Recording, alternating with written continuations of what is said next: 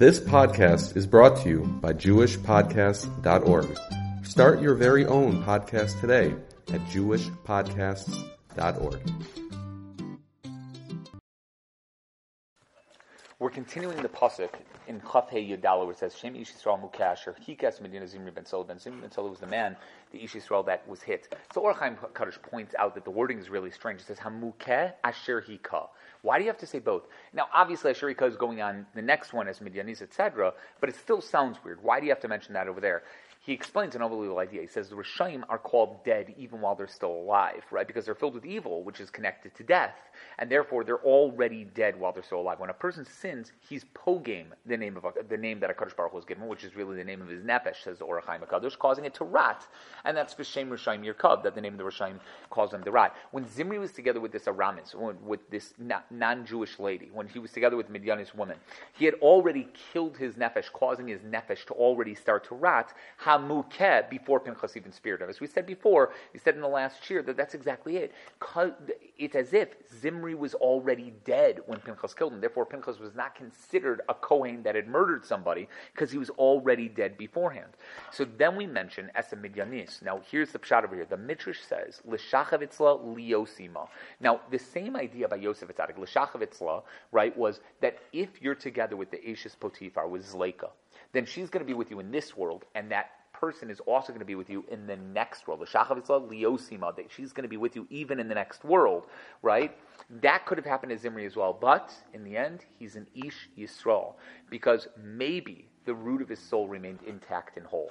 Even though he did the sin, Pinchas's Kiddush Hashem that he caused by killing him, says the Or Chaim HaKadosh, that is exactly why he remained intact, whole, a tzaddik, and he's called an Ish Yisrael. No matter what he did, he was still considered a full Jew. Maybe that can happen to his death, maybe it happened to him some other way, but somehow Zimri is still considered an Ish Yisrael, and mentioned in the Torah as an Ish Yisrael. Tiferes Yonasan, Rabbi Yonasan Eibshet says the exact same thing, that Zimri was Zoched Olam Haba, this is the wording of the Tiferes Yonasan, because Pinchas killed him. And that's the reason why, because tzaddikim have the word Ish written before their actual name, and so it's weird, Ish Yisrael is before we mentioned Zimri ben Salu. That's the way tzaddikim are, and therefore that's what it's mentioned over here as well. The Imri Emes was also asked this. He was asked why Zimri's name was not mentioned until now, and it wasn't mentioned in last week's parsha, but it's mentioned over here, and he said people are only named in the Torah after they do tshuva. The word Ish Yisrael indicates that he did tshuva. That's the Imre Emes. The Imre Emes Sfas Emes' son, or at least he received a kapara before he died by being killed and embarrassed publicly. That's the idea behind. Therefore, he's only mentioned out. The Leiv Simcha of Ger also answers the exact same thing. On the other hand, I will tell you that on the concept of Zimri being together with Cosby even in Olam Haba, that line that the Or Chaim HaKadosh used, that Cosby is with Zimri even now, so that he is punished with it, is brought by the Shach, the Mi'am Loez, and the Chidah, and many others. I saw it in at least 4 others Sfarim. Right? They all hold that he did not get a full kapara with his death, that there's still something there. Maybe he is in Olam Haba, but he has Cosby with them at the exact same time, and he's continued to be punished even though Olam Ha'emes. There is an Oznaim Lato over here, but the Shach says the reason why the word Hamukeh here is because Pinchas, in fact, did not kill him. Right? He wounded him. And Cosby. You remember, when he lifted him up on the spear, according to the Targum Yonasan ben Uziel, and he carried him throughout the camp, he didn't die, because otherwise there would be Tumas Ohel, by carrying 2 dead people on top of a staff he was carrying around, and he couldn't become Tameh. So he wasn't being Matame them when he ran around the camp itself. So that means he was just Hamukeh, as opposed to being killed, actually being killed itself. He hit him and did not kill him. That's the idea that he mentions over there. Shlomo, what were you going to ask? I was wondering, what's the meaning of, we're saying that Cosby is going to be Zoch Olam Haba, just to be, I mean, I know the Gemara and so says it, but how does she get with him or whatever it is? It could be that it's not in the form of Cosby, but rather in the form of something else entirely, something else that would have been there. It's possible that's the idea behind it. Now listen to this Ben Ish Chai. The Ben Ish Chai in Od Yosef Chai says the reason it says Hamukeh Asher Ika is because Pinchas was embarrassed in 2 ways. He gives a story. He says one time there was a man who walked into a house and saw that no one was home. He saw there was a beautiful shirt there. He wanted to try it on, and he looked at it, and he saw nobody was around, so he decided, he was going to put it on. But he didn't want to carry out the shirt. Everybody would catch him as a thief. So what did he do? He started unbuttoning his shirt so he could put the shirt on underneath and then cover it up with his clothes and then walk out. No one the wiser. Nobody will know that he took the shirt.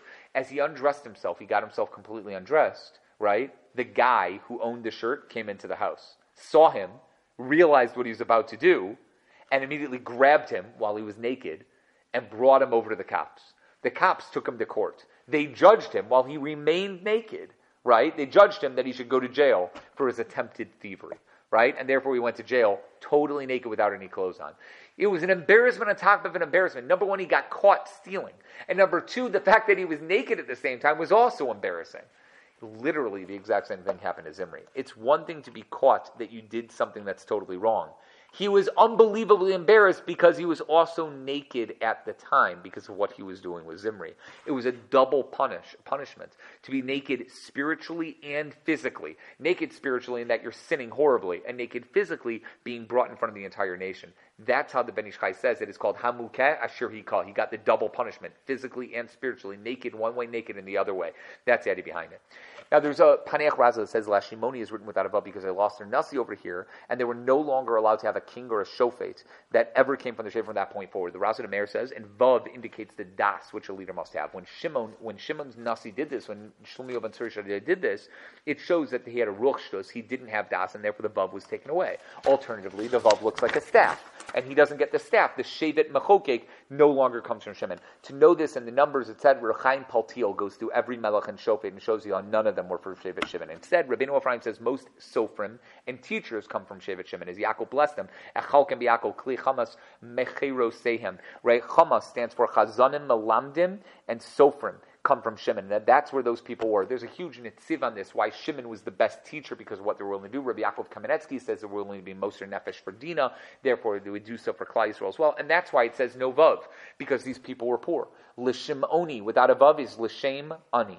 Because they worked for Hashem, they were aniyim. They were poor, and that's what they ended up getting. It could also be that the vav is missing because it stands for the sixth midah, which is yesod, which stands for being away from znus, etc., and that's something that they lost out, and they lost that privilege from now on because of what happened over here. That's a possibility as well.